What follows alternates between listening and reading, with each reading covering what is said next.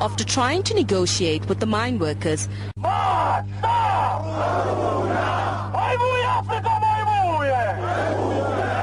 AMCU President Joseph Matundwa addressed workers. I want to get the message, even though maybe your guys did, but I'll try to convince them to come to the board. Management must take responsibility to save better loss of life. And today, the Mineral Resources Minister Mosebenzi Zwane opened the 2016 Mining Indaba in Cape Town today. Our reporter Tshepo Mongoai was there for the opening. He joins us on the line now. Tshepo, thanks for your time. Good afternoon. Good afternoon, Dhashen. So this was one of the first opportunities for the new minister to take a podium at an international major event. How did he do today? Yeah, in fact, some people have been asking the minister that, when can you really start hitting the ground running?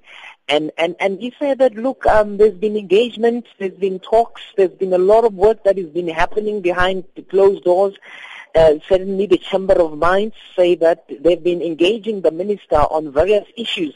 Obviously the burning issue being the Mineral and Petroleum Resources Act, which is currently before Parliament.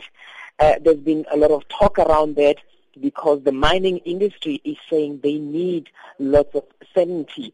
And for as long as contents of the act have not been finalized and agreed, it will be very difficult for the industry to attract investors who will bring the much needed cash injection to get this industry, over this current downfall in commodity prices. Is anyone talking about good news in this industry? It seems a lot of it is about bleak times ahead, Tshepo.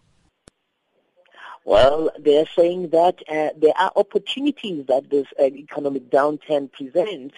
It's an opportunity to do things better, get the strategy right, and make sure that going forward, because we know that this industry has been several booms in the past, but those booms have not benefited the communities where these mines are.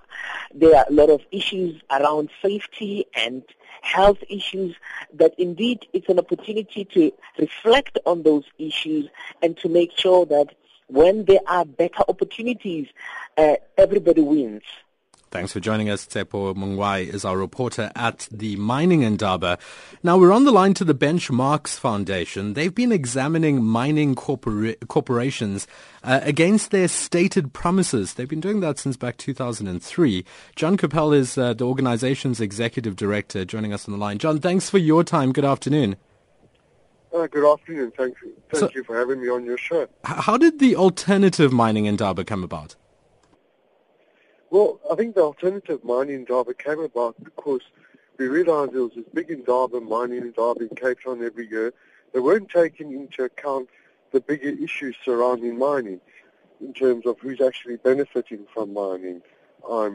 They weren't looking at how communities and workers are involved in joint decision-making in and around mining. They weren't looking at local economic development.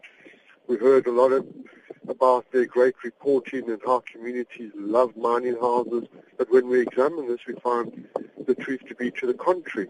So this is why this AMI, Alternative Mining Indaba, formed to counter the main Mining Indaba and say you should be considering A, B, and C if you want mining to be successful. Well, what we're hearing from the Mining Indaba is that they're considering low commodity prices into 2016, 2017, an industry that's struggling to use technology to industrialize further, to increase productivity.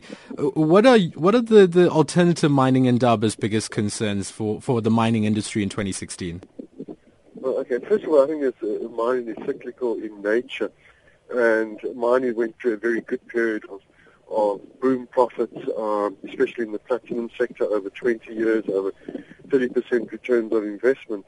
And I think now the concern is, yes, I think the sector is facing difficulties. At the same time, so are the surrounding communities. They're facing even bigger difficulties. There's layoff and retrenchments taking place. The mining industry never set up a wage sustainability sort of fund for the dark days. So I think there's a big challenge for this industry, not just to be considering its shareholders, but to be considering the wider stakeholder groupings that it claims to be benefiting and that it's not benefiting.